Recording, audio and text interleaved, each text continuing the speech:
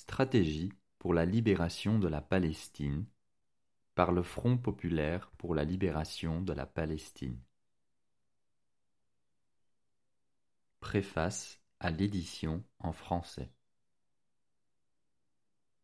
Pour les mouvements qui ont reçu son appel au moment de sa publication en 1969, la conception unifiée de la politique et de l'action dans la stratégie pour la libération de la Palestine implique qu'elle était bien plus qu'un document politique, la rendant toujours aussi pertinente aujourd'hui comme guide pour l'action.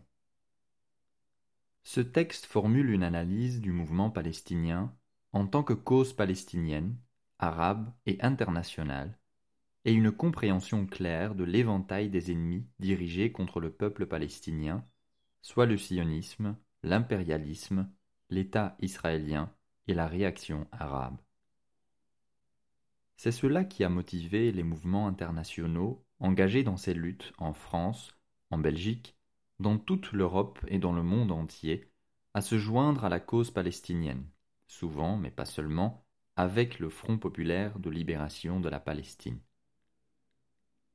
Les révolutionnaires internationaux ont afflué dans les camps de réfugiés palestiniens au Liban pour se joindre à la cause, en ouvrant des cliniques médicales, en concevant des affiches et du matériel écrit pour leur pays d'origine et en se joignant directement à la bataille. De même, dans la perspective du dicton de Wadi Haddad, à savoir « être derrière l'ennemi partout », les combattants palestiniens et arabes ont juré de poursuivre la bataille en Europe, dont les projets coloniaux sont responsables de la colonisation sioniste de la Palestine, de la dépossession du peuple palestinien et de l'occupation de la terre palestinienne. Haddad, né en 1927 à Safad, en Palestine, est l'un des cofondateurs du mouvement nationaliste arabe et plus tard du Front populaire de libération de la Palestine avec son collègue Georges Habash, étudiant en médecine à l'université américaine de Beyrouth. Il a été l'un des créateurs de la stratégie de lutte armée internationale du FPLP, y compris le détournement d'avions. Il ne s'agissait pas d'opérations destinées à créer la terreur par le meurtre et les blessures, mais à bouleverser le cadre dans lequel les opprimés sont constamment vulnérables à toutes les formes d'attaque, de dépossession et de destruction, alors que l'oppresseur est capable de s'asseoir confortablement sans crainte. Ils ont en outre indiqué que la révolution palestinienne pourrait matériellement amener la bataille au cœur de l'impérialisme, car il était déjà clair que l'impérialisme pouvait faire tomber sa puissance militaire sur le peuple palestinien. C'était une époque de lutte naissante au niveau mondial. L'Algérie avait vaincu le colonialisme français et le Vietnam était en train de vaincre l'impérialisme français puis américain.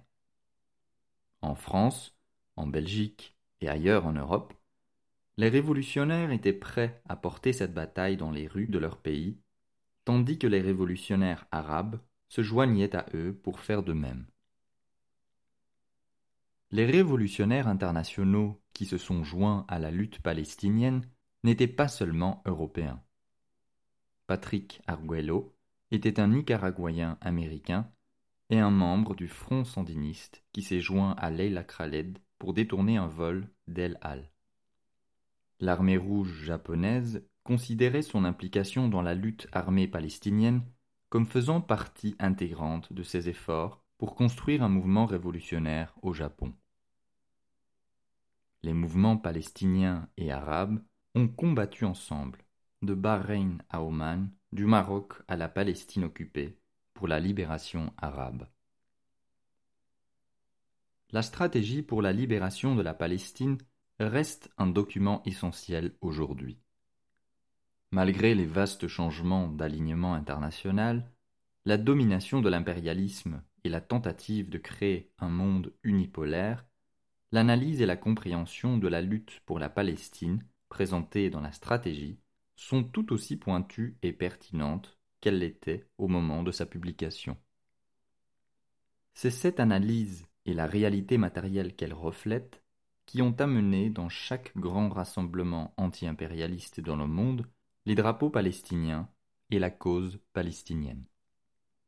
C'est en outre la raison pour laquelle la normalisation avec Israël et l'effacement de la décentralisation de la cause palestinienne sont placés au centre de toute initiative arabe réactionnaire soutenue par l'impérialisme.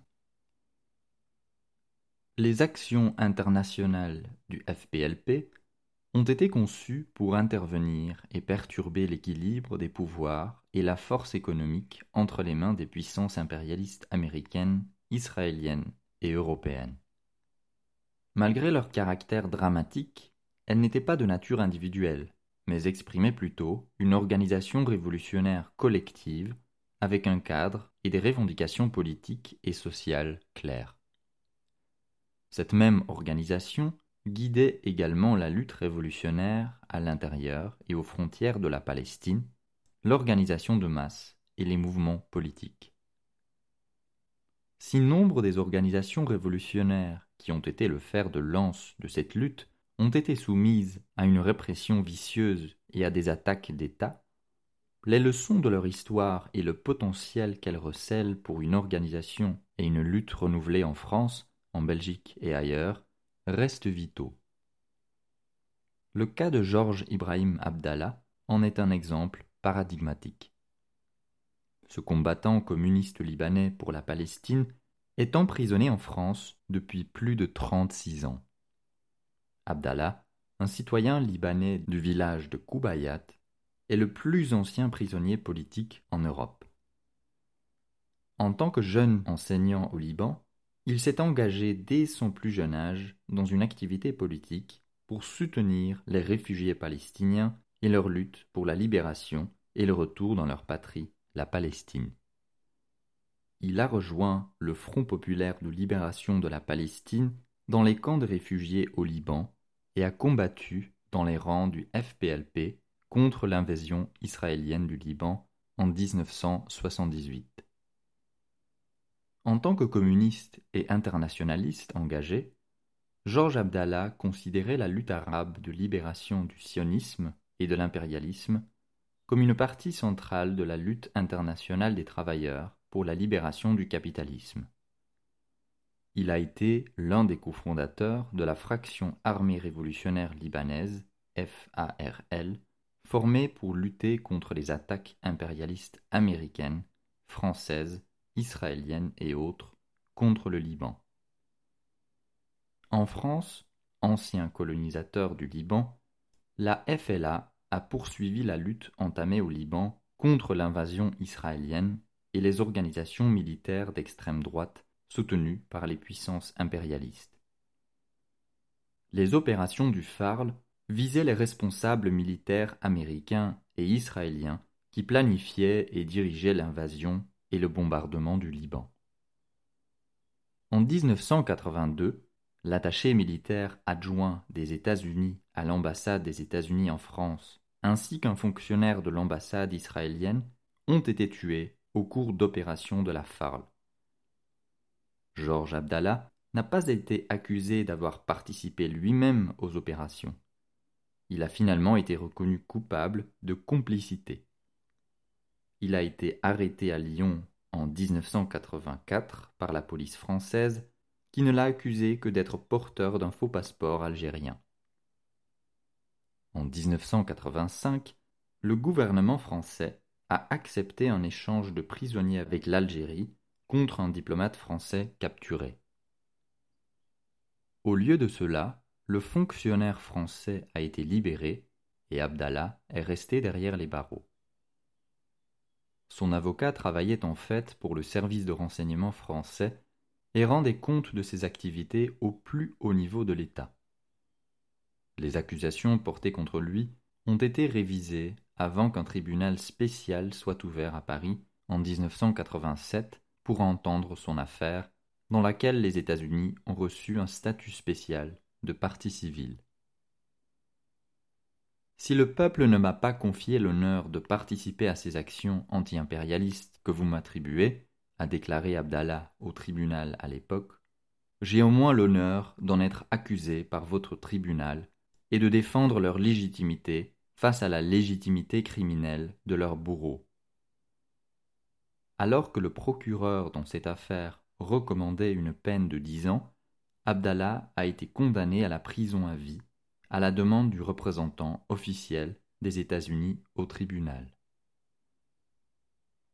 En vertu du droit français, Abdallah a accès à la libération conditionnelle depuis 1999, mais l'État lui a refusé celle-ci à plusieurs reprises, de même qu'un renvoi dans son pays natal, où il reste une figure héroïque pour plusieurs générations de Libanais. Entre 2004 et 2020, 9 demandes de libération ont été rejetées.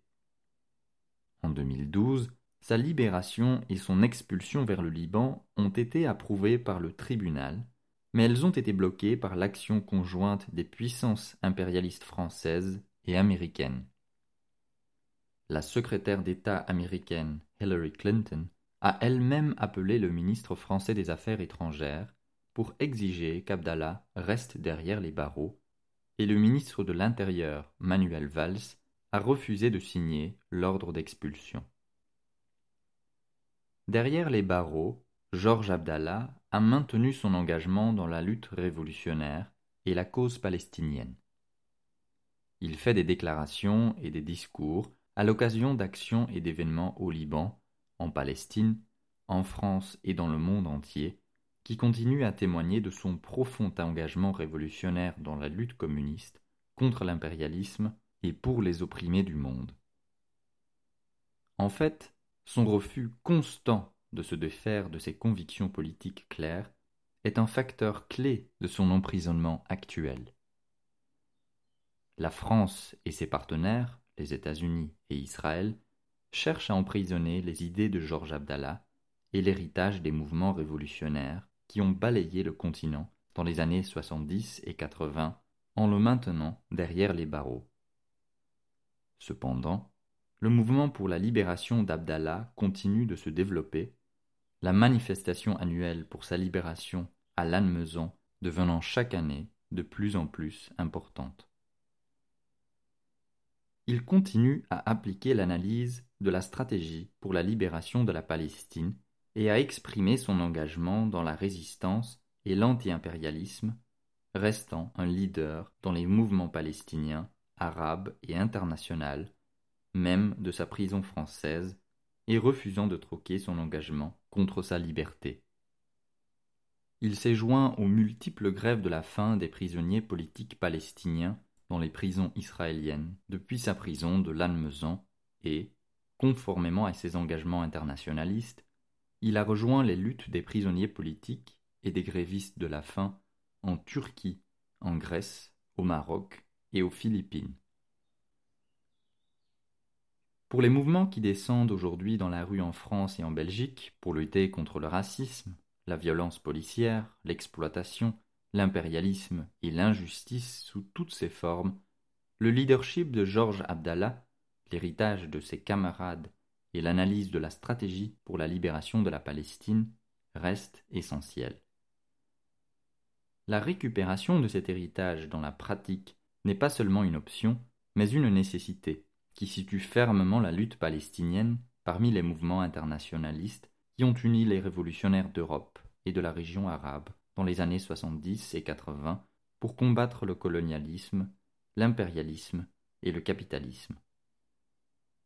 Quelles que soient les tactiques que les révolutionnaires adoptent aujourd'hui dans leur lutte de libération, ces analyses et ces leçons sont vitales pour les combattants d'aujourd'hui qui cherchent à comprendre, à organiser, à résister et à obtenir la victoire.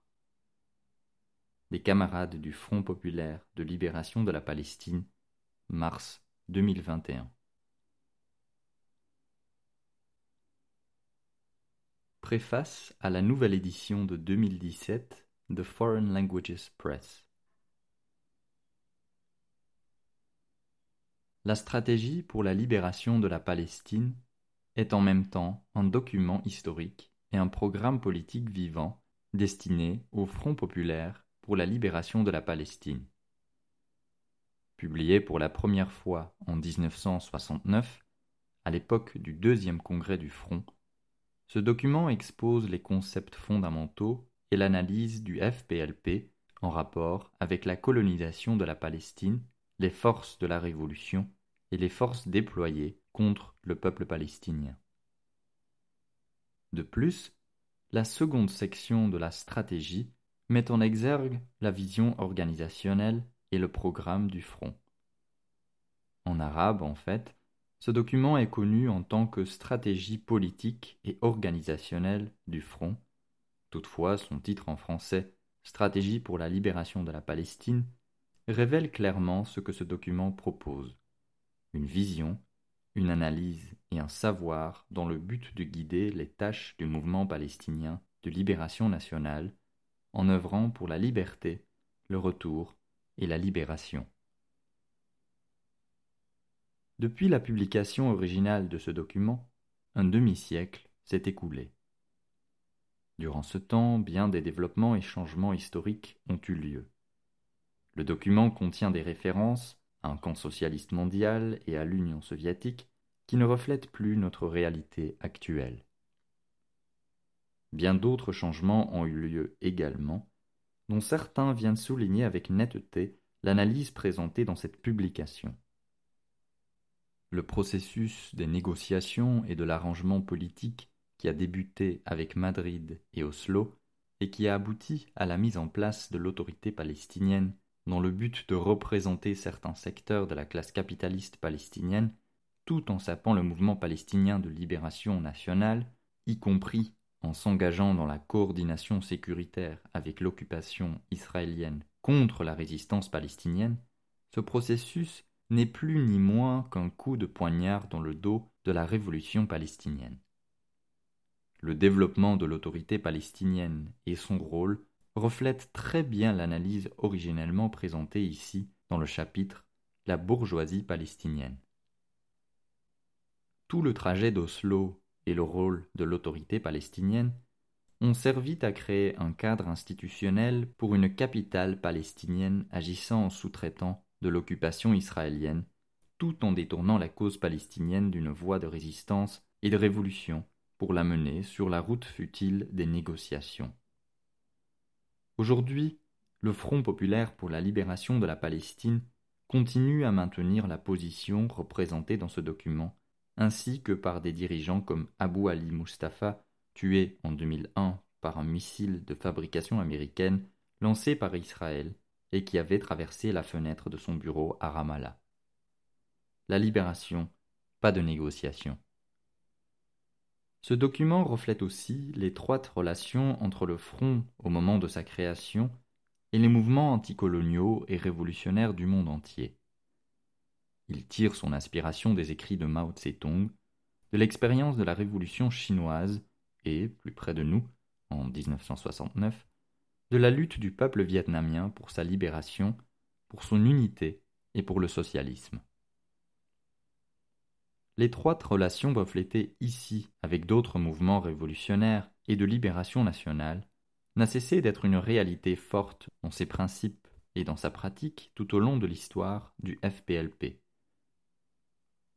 Depuis l'époque des années 70 et 80, quand les combattants des mouvements de libération africains, asiatiques, arabes et latino-américains rejoignaient en même temps les rangs du front, mais s'entraînaient aussi pour leur propre lutte dans les camps palestiniens au Liban, jusqu'aux luttes communes en cours actuellement contre nos ennemis communs, dans une confrontation contre l'impérialisme, le sionisme et le capitalisme. En outre, l'analyse des régimes réactionnaires arabes est restée exceptionnellement pertinente à ce jour. Alors que les rôles des régimes spécifiques s'est modifié, à remarquer par exemple le rôle de l'accord de Camp David dans le glissement de l'Égypte vers la normalisation et la réaction, l'analyse présentée dans le présent document continue de guider les relations du front avec des puissances comme l'Arabie saoudite, profondément impétrée dans l'impérialisme américain, et qui joue un rôle destructeur en Palestine et dans l'ensemble de la région. 2017 est une année particulièrement significative pour une nouvelle publication de ce document, puisqu'elle marque une série d'anniversaires qui ne font que répéter l'importance de l'analyse présentée ici. Elle marque les 100 ans de la déclaration Balfour et de la colonisation britannique de la Palestine, en mettant en exergue la centralité du rôle impérialiste dans la colonisation de la Palestine jusqu'à ce jour, colonisation dans laquelle les puissances impérialistes mondiales, particulièrement les États-Unis, sont les principaux alliés stratégiques du régime sioniste. Cette année marque également les 70 ans de la Nakba, la catastrophe palestinienne dans laquelle plus de 700 000 Palestiniens furent chassés de leur foyer et de leurs terres par les milices sionistes en marche et s'apprêtant à proclamer l'État colonialiste d'implantation et raciste d'Israël sur la terre même de Palestine.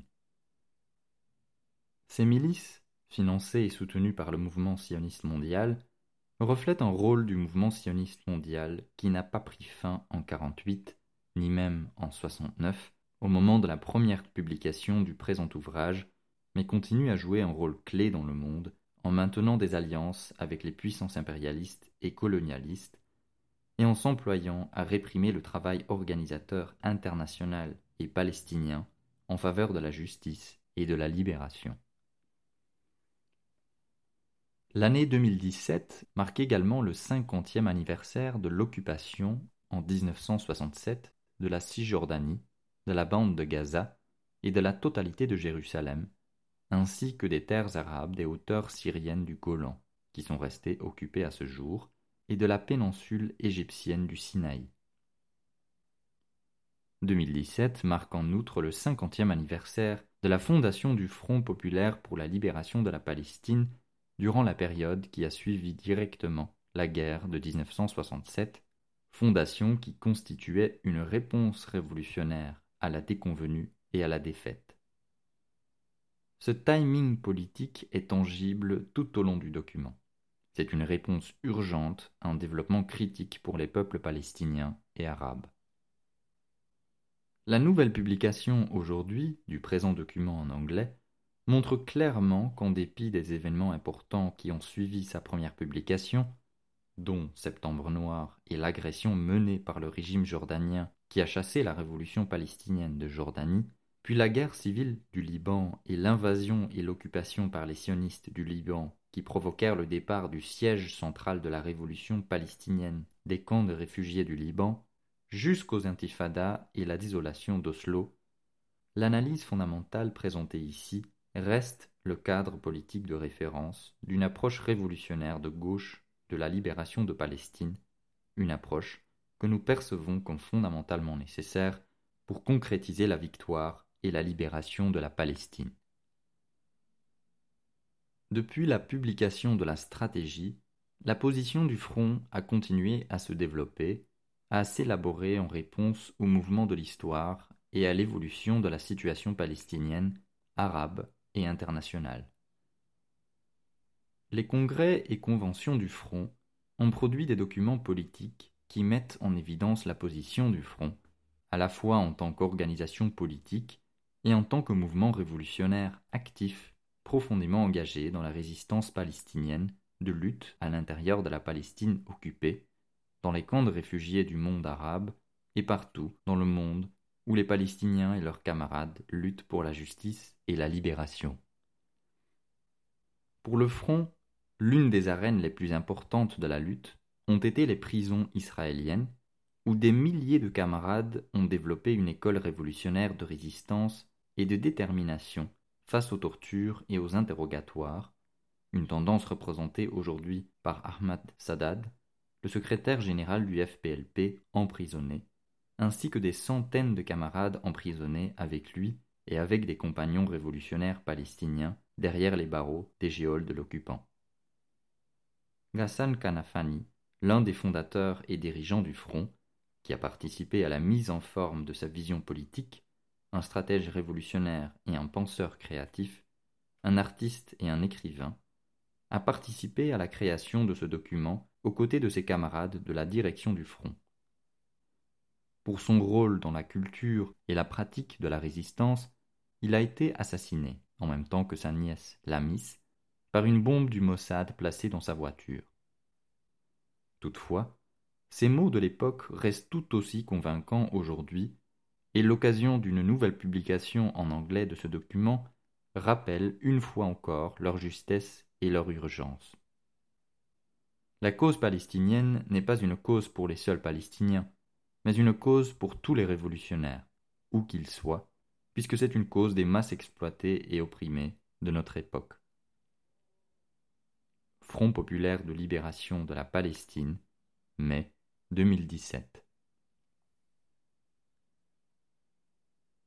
Document fondateur du Front populaire pour la libération de la Palestine, 11 décembre 1967.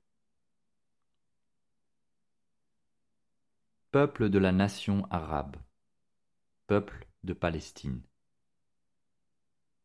Voici 50 ans, les masses de notre peuple ont été confrontées à une série incessante d'agressions commises par le sionisme et le colonialisme contre le peuple de cette nation et contre notre droit à la liberté et à l'existence.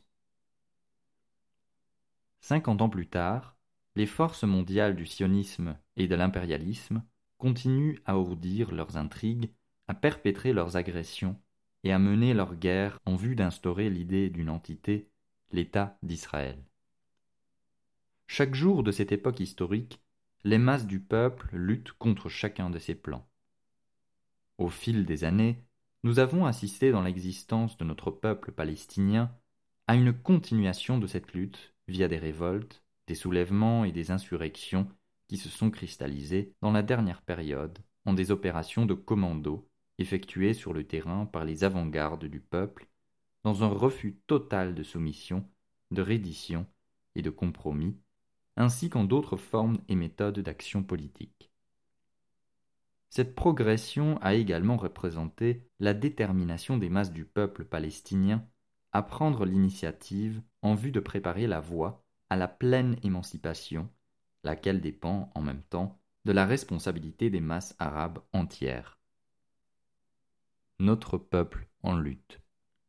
La défaite militaire subie par les armées arabes a servi au début de nouvelles phases de travail, au cours de laquelle les masses révolutionnaires ont dû assumer leur rôle de dirigeants responsables en affrontant les forces et armes de l'impérialisme et du sionisme, et l'histoire a prouvé que c'était l'arme la plus efficace pour écraser toute forme d'agression coloniale et donner l'initiative aux masses populaires afin qu'elles formulent le futur selon leur volonté et leurs intérêts. La seule arme laissée aux masses afin de restaurer l'histoire et le progrès est de véritablement vaincre les ennemis ainsi que les ennemis potentiels à longue échéance consiste à recourir à la violence révolutionnaire contre la violence et la réaction sioniste. Il n'y a pas d'autre choix pour les masses de la nation arabe. Elle a devant elle un ennemi acharné qui veut qu'elle se rende sans condition. Les espoirs et l'anticipation des masses ont atteint un nouveau niveau en qualité bien avant le 5 juin. Elles sont conscientes de la nature de la situation et les conditions objectives ont mûri à un point qui nous permet de brandir le mot d'ordre de la lutte populaire armée et de le mettre en pratique jusqu'à la victoire au cours d'une longue bataille prolongée, une victoire qui devra être concrétisée à travers la volonté et les aspirations des masses. Les masses entières de notre peuple palestinien vivent aujourd'hui pour la première fois depuis la catastrophe de 1948 sur un territoire palestinien complètement occupé, affrontant de face un ennemi rapace, et nous devons désormais relever ce défi et le mener à sa conclusion, sinon, il nous faut accepter, par notre reddition, les ambitions de l'ennemi et l'humiliation quotidienne de notre peuple et les fortunes absorbées de nos existences. Les déportations et la dispersion des 20 dernières années ont créé une circonstance dans laquelle nous devons affronter les envahisseurs sionistes. Le sort de notre peuple, de notre cause et de chaque être humain en Palestine compte sur notre détermination palestinienne à vouloir combattre les envahisseurs afin de sauvegarder notre dignité ainsi que nos terres et nos droits. Le peuple palestinien déporté dans les camps de déportation et d'isolement, les laboureurs de nos terres incendiées, et les pauvres qui étaient si déterminés dans nos villes et villages et qui sont maintenant relégués dans les camps de la misère. Par le biais de votre valeur et de votre résistance en affrontant l'ennemi, un mot d'ordre est primordial et il est répété quotidiennement. Il n'y a que la résistance armée, et il n'y a pas de vie pour nous sur notre terre occupée, sauf la vie de la lutte armée populaire au service de nos objectifs et du combat quotidien. La résistance armée est la seule méthode efficace que doivent utiliser les masses populaires en affrontant l'ennemi sioniste, tous ses intérêts et sa présence. Les masses sont l'autorité, le guide et la direction de la résistance à partir de laquelle la victoire se concrétisera en fin de compte. Il est nécessaire de recruter les masses populaires et de les mobiliser en tant que participantes actives et dirigeantes, et c'est quelque chose que l'on peut réaliser que par le biais d'une organisation systématique appliquée à la lutte armée des forces des masses, en créant une conscience accrue des pleines dimensions du combat et de ses phases, et en pratiquant un recrutement continuel d'effectifs pour l'organisation armée, en élaborant la direction révolutionnaire en vue d'être plus à même d'opposer une résistance et de la poursuivre en dépit des nombreux obstacles et difficultés.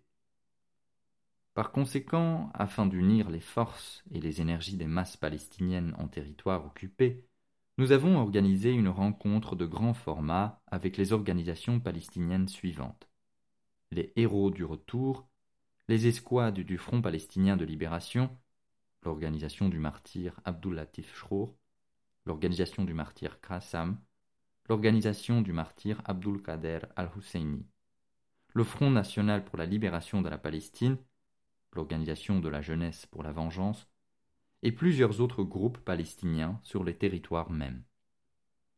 Ces organisations ont convenu entre elles de s'unir sous la bannière du Front populaire pour la libération de la Palestine, réalisant ainsi une unité décisive entre ces forces après avoir compris que la nature et les dimensions du combat et des forces hostiles requéraient de notre part de concentrer tous nos efforts et de resserrer les rangs révolutionnaires en vue de notre long et amer combat contre nos ennemis. Le Front populaire pour la libération de la Palestine, lancé et dirigé par un noyau de révolutionnaires, est en même temps ouvert à toutes les forces et organisations palestiniennes pour qu'elles se rencontrent au sein d'un large front révolutionnaire national dans le but de réaliser une unité nationale entre toutes les factions engagées dans la lutte armée. L'unité de tous les combattants de la liberté est une nécessité réelle pour notre peuple, puisque le combat sera long et cruel, et qu'une rupture sera intolérable dans les rangs du mouvement national. Par conséquent, le Front populaire est entièrement voué à cette exigence parce qu'il a été constitué sur cette base même. Aujourd'hui, nos masses franchissent vaillamment les portes de la lutte armée et nous croyons en la direction des masses dans cette même lutte armée, assumant leur valeur comme seule garantie de fermeté dans ce combat et son escalade jusqu'au niveau de la révolution palestinienne, dans toutes ses dimensions et tout son contenu. Notre peuple combattant. Le seul langage que l'ennemi comprend est celui de la violence révolutionnaire. La lutte armée est le principal programme du conflit de longue durée que nous menons contre l'occupation et contre les efforts en vue de liquider notre lutte par le biais des tentatives d'implantation qui ont recommencé dans certaines zones de la patrie arabe et qui imposent une occupation totalement inacceptable à certaines parties de notre terre arabe. Nous combattons l'ennemi dans chaque parcelle de terre foulée par les pieds de ses soldats. Telle est notre approche historique. C'est là où nous irons jusqu'au moment où nous en serons arrivés à un stade où nous ouvrirons un front plus large contre l'ennemi et où nous pourrons transformer notre terre en un enfer de feu pour les envahisseurs. Les feux croisés de la lutte armée ne passent pas pour avoir des limites et la résistance armée ne devrait pas se limiter aux militants, mais aussi concerner toutes les parties et secteurs de la résistance palestinienne contre l'ennemi à chaque niveau, traitant l'ennemi de façon militaire, mais aussi via un boycott total de toutes les institutions économiques, civiles et politiques de l'ennemi, et un rejet de tout lien avec lui. Le mot d'ordre de nos masses doit être la résistance jusqu'à la victoire, enracinés dans le cœur avec nos pieds bien plantés sur le sol en guise d'engagement profond envers notre terre. Aujourd'hui, le Front populaire interpelle les masses à l'aide de cet appel. C'est l'appel même. Nous devons le répéter chaque jour, par le biais de chaque balle qui fait son chemin, de la chute de chaque martyr, et dire que le pays de Palestine aujourd'hui appartient à toutes les masses. Chaque zone de notre terre appartient à nos masses qui l'ont défendu contre la présence de l'usurpateur. Chaque parcelle de terre, chaque rocher, chaque caillou, nos masses n'en abandonneront pas un pouce parce qu'ils appartiennent aux légions des personnes pauvres et affamées et déplacées. Afin de libérer cette terre et pour notre peuple bien déterminé, nos combattants tomberont la tête haute. Les masses, ô les fils de notre peuple héroïque, sont le souffle de vie des combattants, et c'est l'engagement des masses dans la bataille qui garantit la victoire à longue échéance. Le soutien populaire aux militants à tout niveau et dans chaque terre constitue la base d'une lutte et d'une détermination véritable, ferme et de plus en plus intense, et qui iront croissant jusqu'au moment où nous écraserons l'ennemi. Dans cette guerre pour notre terre occupée, le sort des collaborateurs et des traîtres et des ennemis du peuple sera le sort de l'ennemi occupant, quand il aura été totalement écrasé. Le Front populaire pour la libération de la Palestine est bien décidé à refuser tout retard et hésitation dans l'engagement dans la lutte pour notre terre occupée, et il affirme sa détermination à rejeter l'humilité, l'humiliation et les compromis. Nous nous trouvons aujourd'hui face à nos masses, notre peuple. Nous promettons de leur dire la vérité, toute la vérité à tous égards sur nos luttes, sur nos réalisations et sur les obstacles qui attendent nos actions armées. La vérité doit être la propriété des masses, parce qu'il n'y a pas d'autre force qui soit plus engagée envers leurs propres intérêts. Les masses doivent être pleinement conscientes des réalisations et problèmes de la lutte armée, sans exagération ni battage superflu, parce qu'elles sont les gardiennes des objectifs de cette lutte. Et leurs aspirations, qui seront transmises à cette lutte, comprennent chaque possession, jusqu'à leur sang même. Les membres actifs, les combattants présents sur la terre palestinienne aujourd'hui poursuivent une nouvelle voie d'action politique et traitent avec les masses dans un complet esprit d'ouverture et de vérité. Peuple de la nation arabe. Cette bataille est longue et rude, et la résistance armée aujourd'hui est l'avant-garde du combat tout au long du front arabe fermement implanté. Chaque Arabe demande aujourd'hui d'apporter son soutien total à la marche du corps de combat armé à tous les niveaux. Les masses combattantes palestiniennes en terre occupée sont les acteurs de la marche révolutionnaire arabe contre l'impérialisme et ses forces par procuration. Dans notre réponse à l'alliance sioniste et au colonialisme, nous devons rendre organique le lien entre la lutte du peuple palestinien et la lutte des masses du peuple arabe face aux mêmes risques et aux mêmes plans et, partant, le travail de la lutte armée palestinienne détermine la position des Arabes qui sont debout au combat contre ceux qui sont opposés au combat. La lutte du peuple palestinien est liée à la lutte des forces de la révolution et du progrès dans le monde. Le format de la coalition que nous affrontons requiert une coalition gouvernante correspondante comprenant toutes les forces de l'anti-impérialisme dans chaque partie du monde. Nos masses combattantes partout sur la terre palestinienne, camarades travailleurs et paysans, ô les gens pauvres et les réfugiés, camarades étudiants, employés et commerçants. Ceci est le commencement d'un mouvement du peuple qui agite les drapeaux du sacrifice, de la détermination et du défi. Nous sommes sur le terrain et nous promettons que la lutte armée ne sera pas un rêve rosâtre, mais plus de combats encore, dirigés par la mobilisation politique des masses pour défendre les gens sans défense contre les représailles et la persécution.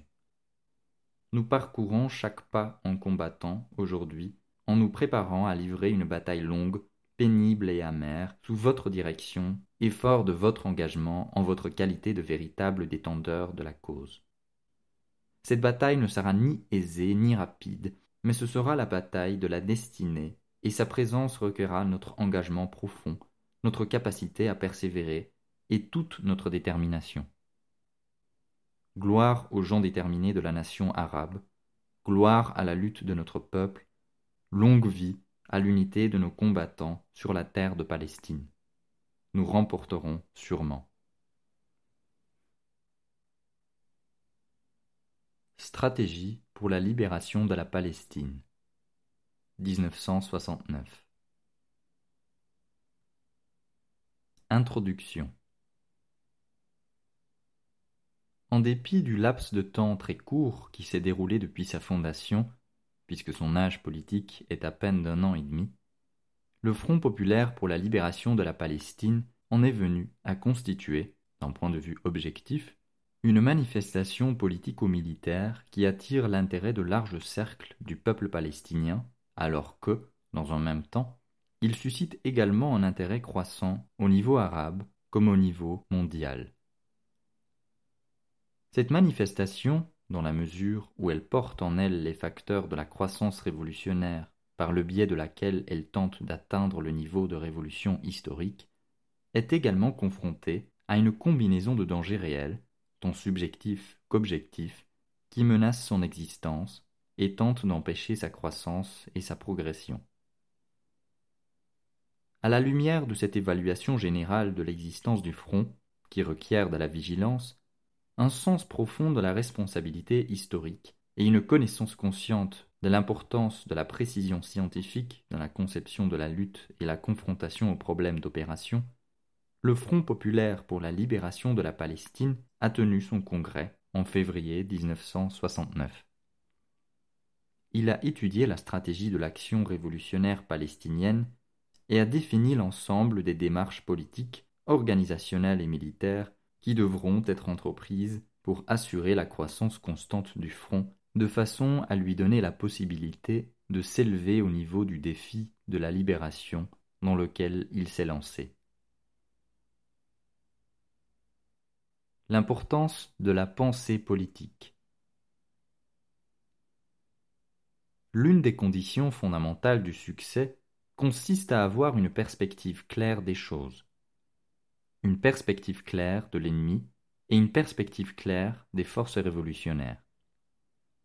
C'est sous cet éclairage que la stratégie de la lutte est déterminée et, sans cette perspective, l'action nationale devient une partie de jeu impétueuse qui se solde tôt ou tard par un échec.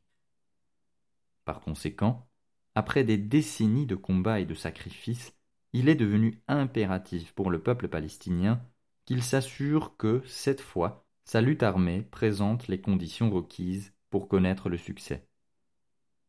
Notre peuple a mené un long combat contre les plans sionistes et colonialistes. Depuis 1917, la déclaration Balfour, les masses de notre peuple combattent pour garder leur sol, pour obtenir la liberté, pour libérer leur pays des colonialistes, pour affirmer leur droit à l'autodétermination et pour exploiter les ressources de leur pays à leur propre profit. Leur lutte contre le sionisme et le colonialisme a adopté toutes les formes et méthodes. En 1936, notre peuple a pris les armes pour défendre ses terres, ses maisons, sa liberté et le droit de bâtir son avenir, sacrifiant des milliers de martyrs et supportant toutes sortes de sacrifices. Au cœur de cette période de l'histoire, la lutte armée de notre peuple a créé un état de conscience de masse pas moindre que celui avec lequel nos masses se rallient autour d'une action de commando aujourd'hui. Néanmoins, en dépit de tous les sacrifices, de la longue liste de martyrs dont le nombre a dépassé celui des martyrs d'aujourd'hui lors d'actions de commando, en dépit de la prise d'armes et de l'enthousiasme des masses, notre peuple, même à ce jour, n'a toujours pas triomphé. La plupart des nôtres vivent toujours dans les conditions misérables de camps et sous le joug de l'occupation. Par conséquent, pour nous assurer du succès de la lutte, il ne nous suffit pas de prendre les armes. Certaines révolutions armées dans l'histoire se sont terminées par une victoire, mais d'autres se sont soldées par un échec. Il nous incombe de faire face aux faits avec une mentalité scientifique franche, courageuse et révolutionnaire. Une perspective claire des choses et des forces réelles prenant part à la lutte mène au succès, alors que l'impétuosité et la spontanéité mènent à l'échec. Ceci montre clairement l'importance d'une pensée politique scientifique qui guide la révolution et planifie sa stratégie. La pensée politique révolutionnaire n'est pas une idée abstraite suspendue dans un vide, ni un luxe de l'esprit, ni non plus un passe-temps individuel pour personnes instruites, et que nous pouvons, si nous le souhaitons, laisser de côté comme un objet de luxe dont nous n'avons nul besoin. La pensée politique révolutionnaire est une pensée claire grâce à laquelle les masses sont capables de comprendre leur ennemi, ses points faibles ou forts et les forces qui le soutiennent et s'allient avec lui. De même, les masses devraient comprendre leurs propres forces, les forces de la révolution.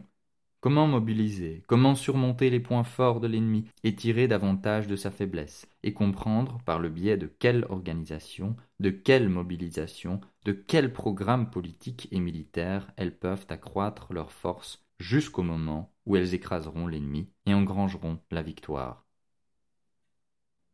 C'est cette pensée politique révolutionnaire qui explique aux masses de notre peuple les raisons de leur échec jusqu'à présent dans leur confrontation avec l'ennemi. Pourquoi leur révolte armée de 36 et leurs tentatives d'avant 36 ont échoué, de même que les raisons de la défaite de 1967, ainsi que la vérité à propos de l'alliance hostile contre laquelle ils mènent la guerre, et avec quelle contre-alliance ils peuvent lui faire face et selon quelle méthode. Tout ceci devrait être traduit dans un langage clair que les masses pourront comprendre. C'est via cette compréhension qu'elles obtiennent une perspective claire de la bataille et de ses dimensions, forces et armes, de sorte que leur réflexion émerge comme une force autour de laquelle elles sont unies, avec une seule et même perspective de la bataille et une seule stratégie. Pour nous, la pensée politique signifie une vision claire de la bataille qui se présente devant nous, et c'est pourquoi nous insistons sur l'importance et le sérieux de cette question. Qu'est-ce que cela signifie de se battre sans pensée politique? Cela signifie se battre d'une façon qui manque de planification, tomber dans des erreurs sans comprendre à quel point elles sont sérieuses ou sans savoir comment les traiter, improviser des positions politiques qui ne s'appuient pas sur un point de vue clair. Quand des positions politiques sont improvisées, il existe habituellement une multiplicité de positions, ce qui signifie une dispersion des forces, avec le résultat que les forces révolutionnaires de notre peuple se retrouvent dispersées le long de nombreuses voies, au lieu de converger toutes en une seule voie en tant que force solide unique. Nous voulons mettre en garde contre le danger qu'il y a de prendre cette question à la légère. Il y a parmi nos combattants et dans nos bases une tendance qui confond pensée politique révolutionnaire et débauche politique telle qu'elle est représentée par certaines forces politiques et dirigeants politiques. Cette tendance confond la pensée politique révolutionnaire et les méthodes politiques désuètes utilisées par le mouvement national palestinien avant la stratégie de la lutte armée. De même, cette tendance confond la pensée politique et les sophistications compliquées de certains intellectuels quand ils discutent de questions concernant la révolution. Par conséquent, la tendance en question essaye de dédaigner ou de faire peu de cas de la pensée politique et il devient par conséquent nécessaire pour nous, ici, d'accomplir une opération de correction radicale. C'est la pensée politique révolutionnaire qui dénonce la débauche politique, qui renforce notre conviction dans la lutte armée et qui révèle au public la sophistication stupide qui complique les problèmes de la révolution au lieu de servir sa cause. Pour assumer ce rôle révolutionnaire, la pensée politique doit 1. Être scientifique, 2. La plus claire possible de façon à être à portée des masses, et 3. Aller au-delà des généralités et pénétrer le plus profondément possible dans la stratégie et la tactique de la bataille afin de guider les combattants quand ils sont confrontés à leurs problèmes. Quand la pensée révolutionnaire remplit ces conditions, elle devient l'arme la plus efficace qui soit aux mains des masses, les mettant en mesure de consolider leurs forces et d'avoir une vision parfaitement claire de la bataille avec toutes les forces en action et de la position de chacune de ces forces depuis le début de la Révolution jusqu'à son terme conclusif. Qui sont nos ennemis? Première partie. Dans son article « Analyse des classes de la société chinoise » de mars 1926, Mao Tse-tung écrit « Qui sont nos ennemis? Qui sont nos amis ?» C'est une question de première importance pour la Révolution. La raison fondamentale pour laquelle toutes les luttes révolutionnaires précédentes en Chine ont réalisé si peu de choses réside en ce qu'elles ne sont pas unies à leurs amis réels, afin de s'en prendre à leurs véritables ennemis. Un parti révolutionnaire est le guide des masses, et aucune révolution ne connaîtra jamais le succès si le parti révolutionnaire disperse ces masses. Pour garantir un succès définitif de notre révolution et de ne pas disperser les masses, nous devons être attentifs à nous unir à nos véritables amis afin de nous en prendre à nos véritables ennemis. Nous devons réaliser une analyse générale du statut économique des diverses classes de la société chinoise et de leurs attitudes respectives à l'égard de la Révolution. Qui, dès lors, sont nos ennemis? La pensée politique qui sous-tend toute révolution commence en posant cette question et en y répondant. Admettons-le, les masses de notre peuple palestinien n'y ont pas encore répondu de façon claire, spécifique et conclusive. Sans une définition claire de l'ennemi, une vision claire de la bataille devient impossible.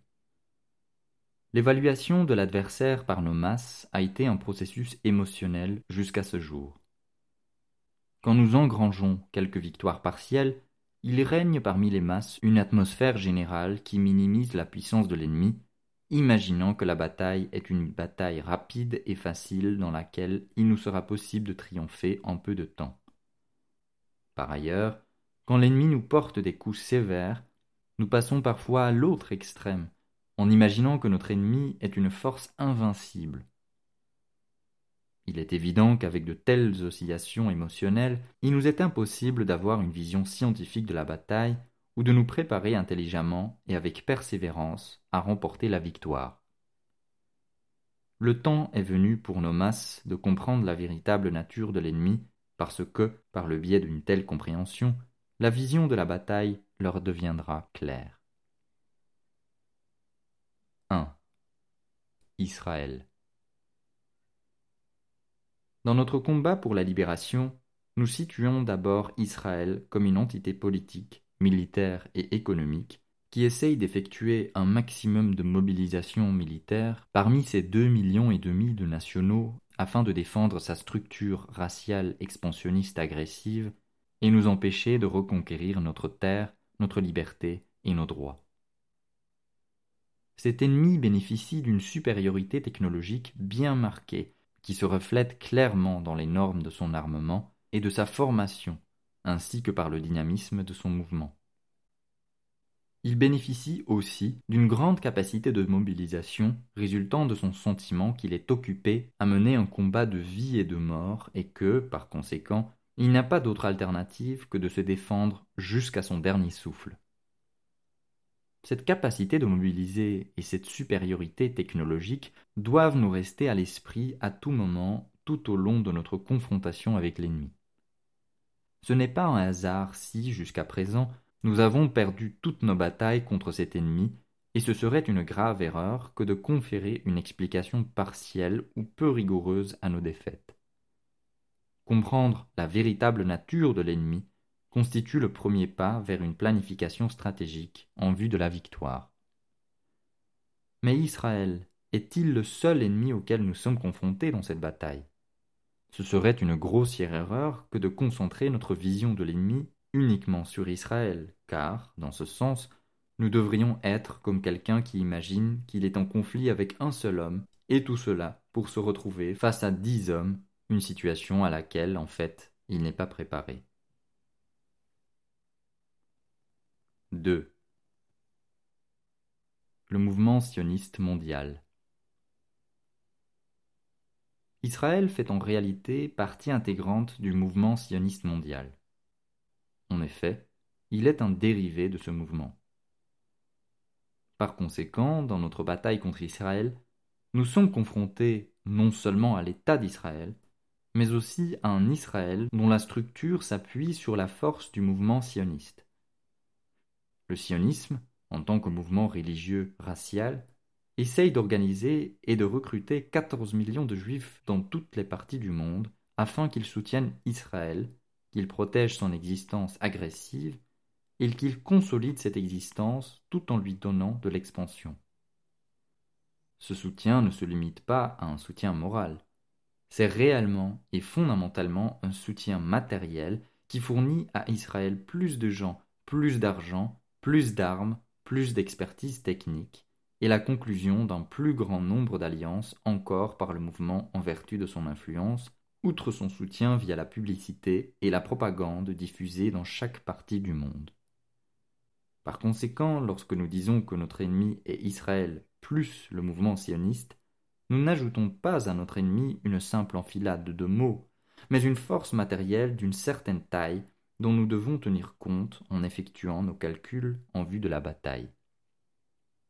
Dans le présent rapport, nous nous limitons à cette vision générale d'Israël et du mouvement sioniste mondial, mais nous devons faire référence à la nécessité de réaliser une étude précise et détaillée d'Israël et du mouvement sioniste mondial.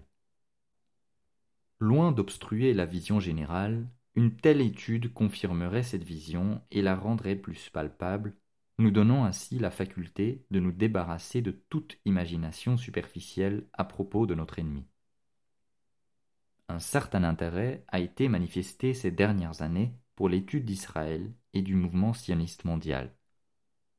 Ce genre d'étude nous place devant les faits concernant cet ennemi et les aspects politiques, militaires, économiques et sociaux de son existence.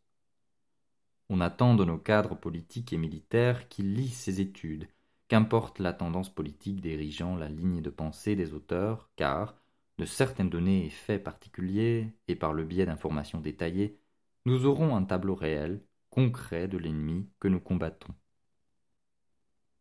Il convient de faire remarquer que l'ennemi en face de nous, représenté par Israël et le sionisme, est naturellement aux prises avec nombre de conflits, tant à l'intérieur d'Israël, comme dans toute autre société, qu'entre Israël et le mouvement sioniste mondial. Ces conflits doivent constituer pour nous un sujet d'étude et de recherche à tout moment. La croissance de notre mouvement de résistance va sans aucun doute accroître l'acuité de ces conflits, si bien que nous pourrions être à même de les canaliser afin qu'ils servent les intérêts de notre combat pour la libération. En ce qui concerne ce combat à venir, ces contradictions n'ont pas atteint un degré qui entrave la pleine concentration et consolidation qui a lieu en Israël même et au sein du mouvement sioniste mondial. Pour nous, l'image de l'ennemi doit rester celle d'un camp qui se concentre de plus en plus fortement et efficacement avec un savoir-faire technique et une organisation précise dans le but de mobiliser pleinement les habitants d'Israël et le judaïsme mondial afin de nous affronter dans ce combat. Maintenant, notre perspective de l'ennemi s'arrête-t-elle à cette limite? Est-ce l'image de la totalité de l'ennemi que nous avons en face de nous? Nous répétons que nous commettrions une grossière erreur si nous ne nous livrons pas à des calculs scientifiques en vue de la bataille et si nous permettons à notre perspective de s'arrêter à cette limite. Dans la bataille pour la libération de la Palestine, nous sommes confrontés à une troisième force, celle de l'impérialisme mondial dirigé par les États-Unis d'Amérique. Qui sont nos ennemis? Deuxième partie. 3. L'impérialisme mondial. L'impérialisme mondial a ses intérêts, et il se bat avec acharnement pour les défendre et les conserver. Ces intérêts consistent à voler les richesses des pays sous-développés en les achetant au prix les plus bas et ensuite en les transformant et en les revendant aux prix les plus élevés sur les marchés de ces mêmes pays. Via cette opération, il accumule d'immenses profits, le mettant en mesure d'accroître son capital au détriment de la pauvreté, des privations et de l'état de délabrement du peuple. Le monde arabe possède de nombreuses ressources, surtout le pétrole, et il constitue un gros marché de consommation de produits manufacturés. L'impérialisme veut sauvegarder cette situation afin de permettre au processus d'accumulation de la richesse impérialiste de se poursuivre d'une part et d'accroître notre pauvreté d'autre part.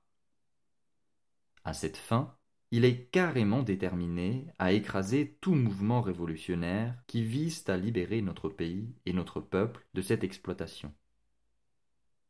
Le mouvement révolutionnaire des masses dans le monde arabe cherche naturellement à détruire Israël parce qu'Israël est une force qui a usurpé une portion de ce monde et constitue un grand danger qui menace d'autres portions de ce même monde. Par conséquent, Israël ne peut que combattre jusqu'à la dernière extrémité tout mouvement révolutionnaire palestinien ou arabe. Ici, l'impérialisme se trouve dans la meilleure position dans cette partie du monde parce que par l'intermédiaire d'Israël, il est capable de combattre le mouvement révolutionnaire arabe qui cherche à l'éliminer de notre patrie avec Israël qui devient la force et la base utilisée par l'impérialisme pour protéger sa présence et défendre ses intérêts sur notre terre. Une telle situation crée une unité organique entre Israël et le mouvement sioniste d'une part et l'impérialisme mondial d'autre part, parce que tous deux sont intéressés à combattre les mouvements de libération des Palestiniens et des Arabes. Par conséquent, la protection, le renforcement et le soutien d'Israël et le maintien de son existence sont des questions fondamentales pour les intérêts de l'impérialisme mondial. Ceci nous donne une image cohérente de l'ennemi qui englobe clairement Israël, le mouvement sioniste mondial et l'impérialisme mondial. Ici, nous voulons également insister sur le fait que l'addition de l'impérialisme à notre image du camp ennemi ne devrait pas être considérée comme un ajout de simples mots à notre définition de l'ennemi, car elle entre dans l'image concrète que nous avons de l'ennemi contre lequel nous menons cette bataille. L'impérialisme ici signifie davantage d'armes, davantage de soutien et davantage d'argent pour Israël. Cela signifie des avions Phantom, des secrets sur la bombe atomique et la mise en place d'une économie capable de faire face au blocus permanent et à l'état de guerre que nous essayons d'imposer. Ici, des millions et des millions de marques de l'Allemagne de l'Ouest et de dollars américains sont transformés en une force concrète qui accroît la force d'Israël et devrait par conséquent être prise en compte dans nos calculs en vue de la bataille. Notre ennemi, dans ce cas, n'est pas uniquement Israël. C'est Israël, le sionisme, l'impérialisme, et si nous n'avons pas une connaissance scientifique claire de notre ennemi, nous ne pouvons espérer triompher de lui.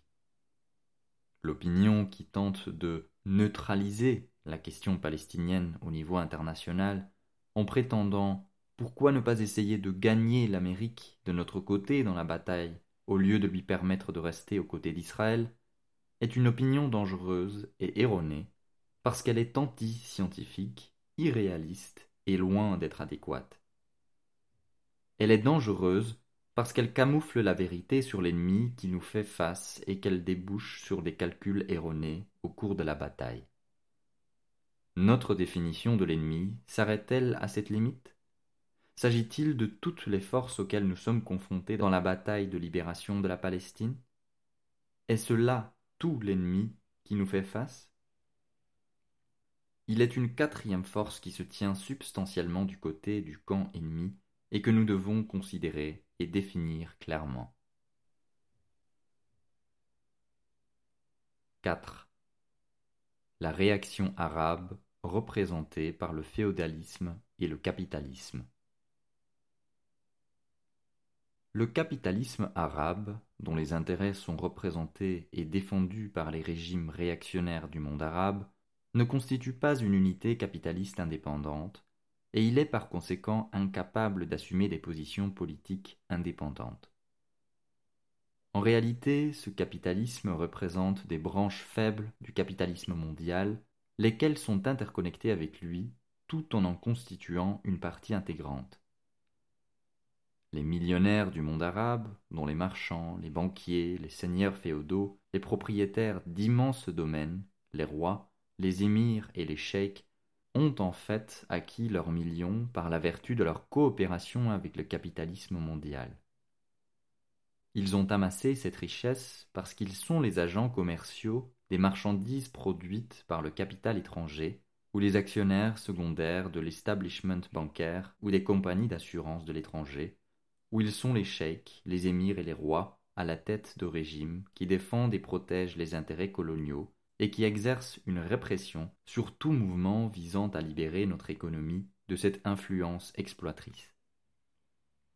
Par conséquent, ils ne peuvent garder leurs millions à moins que notre pays ne reste un marché pour les marchandises et investissements étrangers et que les colonialistes ne continuent à piller notre pétrole et nos autres ressources parce que c'est la seule façon qui les rend capables d'acquérir et de garder leurs millions. Cela signifie que, dans une véritable bataille de libération menée par les masses pour détruire l'influence impérialiste dans notre patrie, la réaction arabe ne peut qu'être aux côtés de ses propres intérêts, dont la continuation dépend de la persistance de l'impérialisme et, par conséquent, elle ne peut prendre le parti des masses. Ces forces réactionnaires arabes, et en particulier celles qui sont intelligentes, peuvent en apparence soutenir des mouvements nationaux superficiels dans l'intention de les utiliser pour régler, à leur propre avantage, certains de leurs conflits secondaires avec Israël ou avec l'impérialisme mondial, mais, en fin de compte, ils sont inévitablement opposés à tout mouvement de libération nationale qui vise à déraciner le colonialisme de notre sol et à construire une économie indépendante qui servira les intérêts des masses au lieu de rallier les lignes du petit nombre qui représentent ces forces réactionnaires.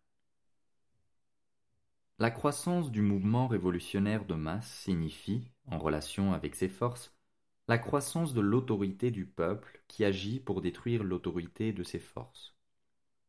Par conséquent, quel que soit le degré atteint par leur conflit avec Israël et l'impérialisme, elles sont à tout moment conscientes de ce que leur principal conflit est celui qui les oppose au mouvement des masses qui cherchent la destruction complète de leurs intérêts et autorités. La classification de la réaction arabe en tant que l'une des forces de l'ennemi est d'une extrême importance, parce que l'incapacité de reconnaître ce fait signifie l'incapacité d'avoir une vision claire de ce que nous avons en face de nous. Dans la pratique réelle, cela signifie l'incapacité de prendre en compte les bases et forces réelles en faveur du camp ennemi qui vivent parmi nous et qui sont capables de jouer un rôle de diversion en déguisant les faits de la bataille aux yeux des masses et qui, quand se présentera l'opportunité, prendront la révolution au dépourvu et lui porteront un coup qui aboutira à sa défaite. Tel est alors le camp de l'ennemi auquel nous sommes réellement confrontés dans notre bataille pour la libération de la Palestine. Nous ne pouvons remporter cette bataille sans une vision claire de toutes les parties de ce camp. À la lumière de la définition de ces parties et de notre perception des connexions qui les lient, il devient clair que notre ennemi le plus fort, notre véritable et principal ennemi, est l'impérialisme mondial, que la réaction arabe n'est que l'un de ses dérivés, et que la puissance d'Israël réside dans le fait qu'il est une des bases de l'impérialisme mondial, lequel lui fournit toutes les sources de pouvoir et le convertit ainsi en une grande force militaire nantie de la supériorité technologique et de l'économie qui lui permet de survivre en dépit des conditions sous lesquelles elle vit. Par conséquent, la lutte pour la libération de la Palestine, comme toute autre lutte de libération dans le monde, devient une lutte contre l'impérialisme mondial, qui a l'intention de piller la richesse du monde sous-développé et de garder ce dernier comme marché pour ses marchandises. Naturellement, Israël, et le mouvement sioniste également, a ses propres caractéristiques, mais celles-ci doivent être perçues à la lumière du lien organique entre Israël et l'impérialisme. Après la fin de la Première Guerre mondiale, les forces féodales et la bourgeoisie palestinienne tentèrent de présenter la lutte comme si l'ennemi n'était que le mouvement sioniste et les Juifs de Palestine, et sur la base que le colonialisme britannique agirait comme une force neutre dans ce conflit. Ce ne fut que plus tard que les masses, via les contingents nationaux qui constituaient leur avant-garde, devinrent conscientes de ce que leur réel ennemi était en fait le colonialisme britannique, qui voulait renforcer et soutenir le mouvement sioniste dans notre pays en tant que moyen de porter des coups aux ambitions des masses progressistes. Notre peuple, aujourd'hui, n'a plus besoin de nouvelles expériences et d'actions improvisées. Dans notre lutte pour la libération de la Palestine, nous sommes avant tout confrontés à l'impérialisme mondial. Notre combat est dirigé fondamentalement contre lui, contre Israël qui agit comme sa base, et contre les forces réactionnaires qui sont ses alliés. Nous ne gagnerons pas la bataille si nous n'avons pas une connaissance claire de notre ennemi, afin de nous assurer que nos calculs en vue de la bataille soient corrects. Toute déficience ou manque de clarté dans notre vision du camp ennemi, dans tous ses partis, contingents et alliances, signifie une déficience ou un manque de clarté dans notre imagination du niveau de mobilisation révolutionnaire qu'il nous faut entreprendre afin d'être à même d'affronter un tel camp et de prendre le dessus sur lui à l'issue de notre combat. À la lumière de tout ce qui précède, les principales caractéristiques de l'ennemi en face de nous deviennent claires. 1. Notre ennemi dans la bataille est Israël, le sionisme, l'impérialisme mondial et la réaction arabe. 2. Cet ennemi possède une supériorité technologique et une supériorité bien précise dans la production qui, naturellement, se développent en une supériorité militaire et une grande puissance de combat. 3. Outre tout cela, l'ennemi a une longue expérience de l'affrontement du mouvement des masses vers la libération économique et politique, et il a le pouvoir de vaincre de tels mouvements, à moins que les masses ne possèdent ce degré élevé de conscience politique qui leur confère la capacité de contrer toutes les méthodes utilisées par le néocolonialisme pour essayer de vaincre les mouvements révolutionnaires. 4. La nature de la bataille en relation avec la principale base militaire de cet ennemi représenté par Israël est un combat de vie et de mort que la direction politique et militaire à l'intérieur d'Israël va tenter de livrer jusqu'à son dernier souffle. Cette vision claire du camp de l'ennemi situe les problèmes dans leur perspective réelle et élimine toute vision superficielle de la bataille.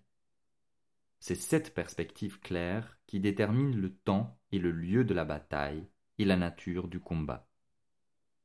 En d'autres termes, c'est cette perspective qui détermine 1. L'importance de la théorie révolutionnaire et de la pensée politique révolutionnaire qui est capable de mobiliser toutes les forces révolutionnaires en vue d'affronter l'ennemi, de tenir bon dans cette confrontation et de déjouer toutes les mesures ennemies visant à contrecarrer et saper l'action révolutionnaire. 2. La puissante organisation politique qui est l'avant-garde des forces de la Révolution dans la lutte, armée d'une détermination plus forte à gagner que la détermination de l'ennemi à défendre son existence et ses intérêts jusqu'au dernier souffle.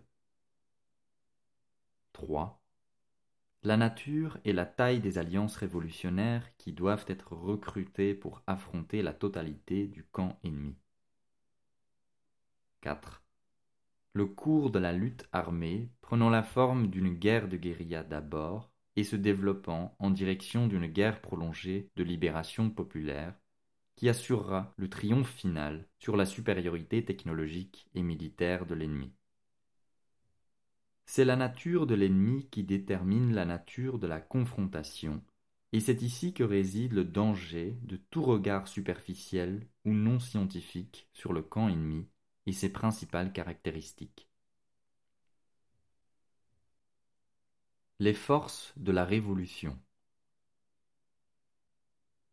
Qui sont nos amis, les forces de la Révolution? Quelles sont les forces de la Révolution au niveau palestinien? Il est essentiel de définir les forces de la révolution au niveau palestinien selon un angle de classe. Affirmer que le peuple palestinien, avec toutes ses classes, se trouve dans la même situation révolutionnaire par rapport à Israël, et que toutes les classes du peuple palestinien ont la même capacité révolutionnaire parce qu'elles sont sans territoire et qu'elles vivent en dehors de leur pays, serait irréaliste et non scientifique. Une telle prise de position serait correcte si le peuple palestinien tout entier avait vécu les mêmes conditions matérielles d'existence. En fait, les Palestiniens ne vivent pas tous dans les mêmes conditions, mais plutôt dans des conditions de vie différentes, et c'est un fait que scientifiquement nous ne pouvons ignorer. Par conséquent, il est nécessaire de s'arrêter sur ces conditions différentes et sur les situations différentes qu'elles engendrent. Il est vrai que des nombres importants de la population palestinienne ont été chassés de leur pays en 1948 et se sont trouvés dans des conditions presque identiques de privation de logement. Il est vrai également que le reste du peuple palestinien qui est resté a été de tout temps menacé du même sort. Toutefois, ces 20 dernières années, les Palestiniens se sont fixés dans certaines conditions de classe bien précises, de sorte qu'il serait erroné de dire que toute la population palestinienne est privée de territoire ou qu'elle est entièrement révolutionnaire. Au cours des 20 dernières années, certains intérêts de classe bien définis sont apparus et sont devenus la base de l'apparition de certaines situations. La bourgeoisie en est venue à avoir ses propres intérêts et elle est par conséquent soucieuse de la stabilité et de la continuation de ses conditions de classe préférentielles. Par conséquent, dans notre définition des forces de la révolution au niveau palestinien, nous devons débuter par un angle de classe.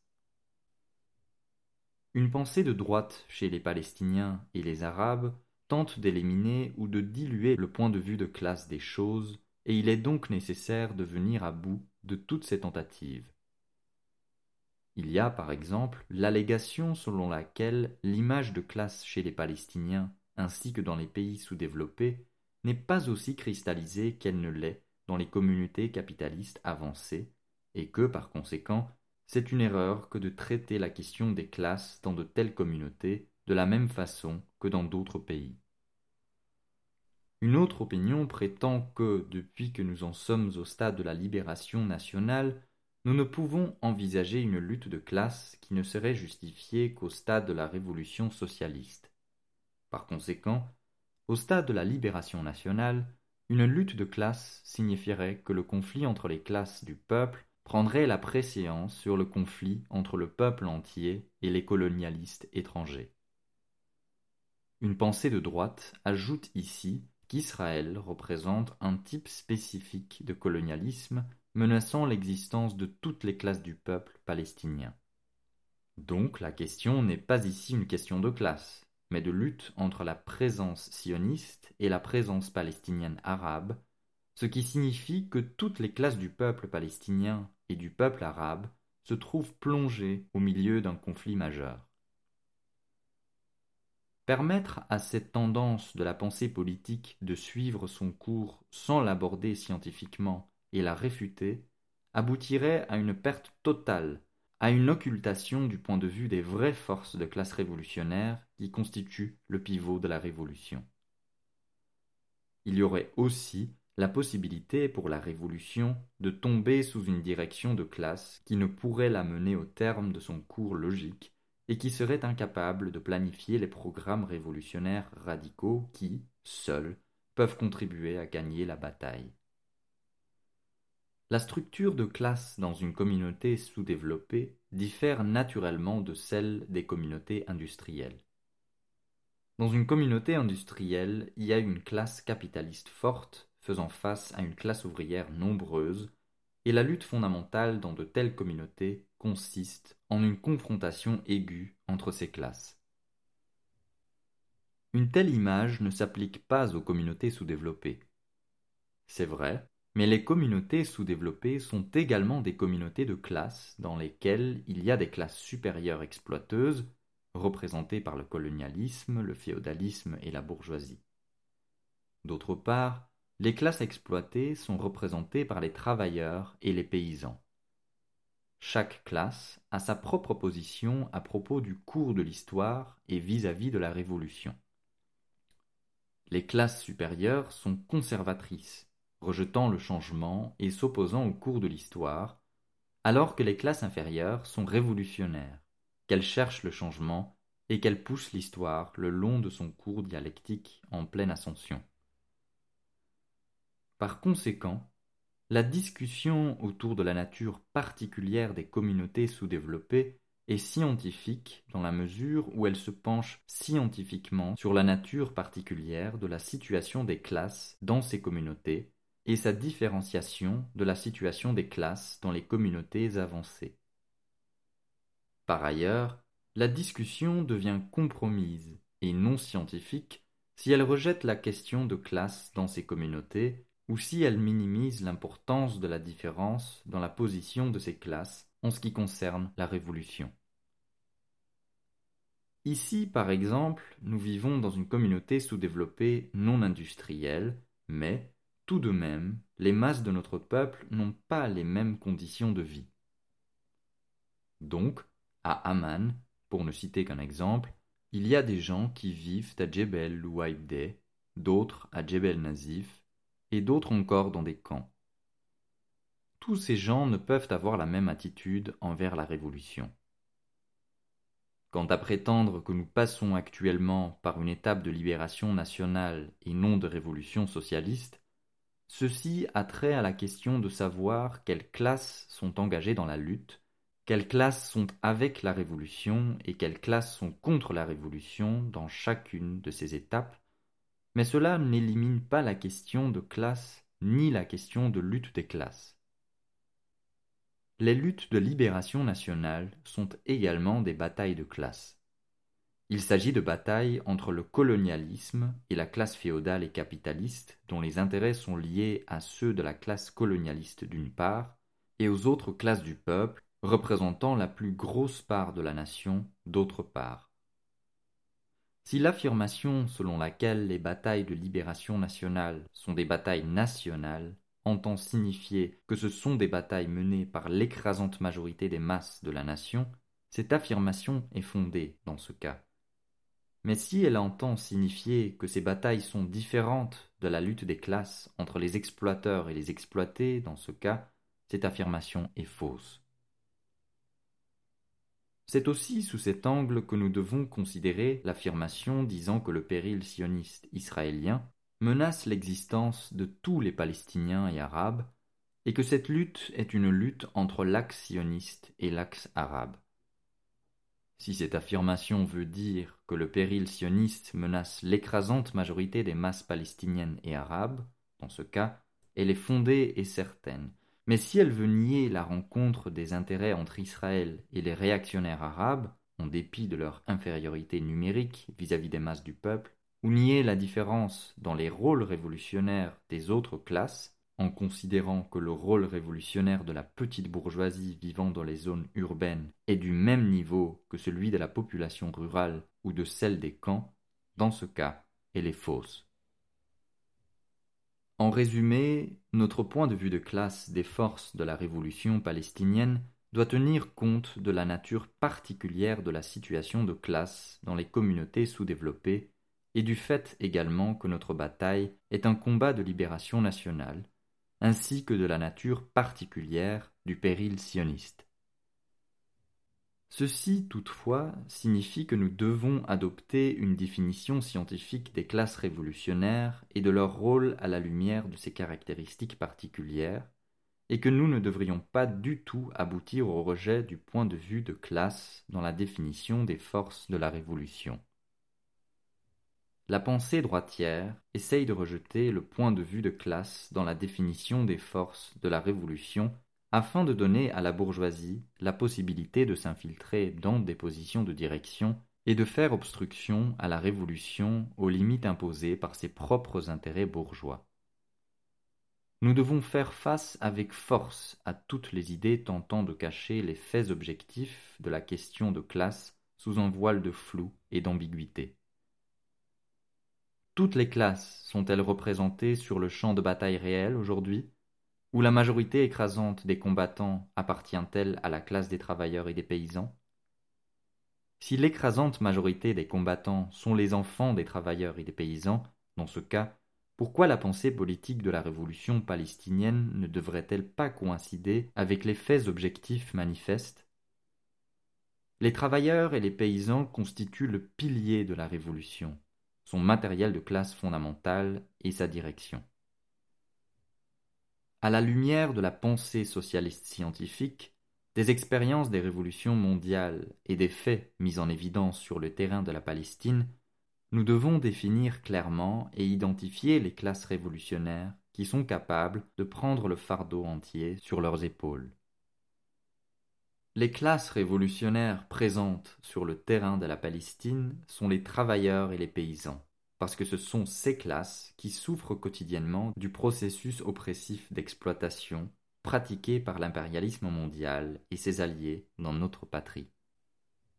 Ce sont les travailleurs et les paysans qui remplissent aujourd'hui les misérables camps dans lesquels vivent la plupart des Palestiniens. Quand nous faisons allusion aux camps, nous faisons en réalité référence à une situation de classe représentant les travailleurs, les paysans et les sections déshéritées de la petite bourgeoisie du peuple palestinien. D'autre part, la bourgeoisie palestinienne ne vit pas dans les camps, pas plus qu'une bonne partie de la petite bourgeoisie. Les camps, ce sont les travailleurs, les paysans et la portion foulée aux pieds de la petite bourgeoisie dont les conditions de vie ne diffèrent guère de celles des travailleurs et des paysans. Il est essentiel d'avoir une vision claire des choses et d'avoir une pensée politique claire qui coïncide avec cette vision. Il est également essentiel de définir les forces et classes de la révolution et de déterminer quelles classes dirigeront la révolution alors que nous serons au départ de cette nouvelle étape de l'action nationale palestinienne. Ceci étant fait, nous devons agir en accord avec cette définition, car, autrement, nous répéterions en fait le combat impulsif entrepris par les masses de notre peuple au cours des 50 dernières années, sans obtenir de résultats concluants. Le matériel de la révolution palestinienne, son pivot et ses forces de base, sont les travailleurs et les paysans. Ces classes forment la majorité du peuple palestinien et elles remplissent physiquement les camps, les villages et les districts urbains pauvres. Voici donc les forces de la révolution, les forces du changement. C'est ici que nous trouvons la véritable préparation de longues années de combat.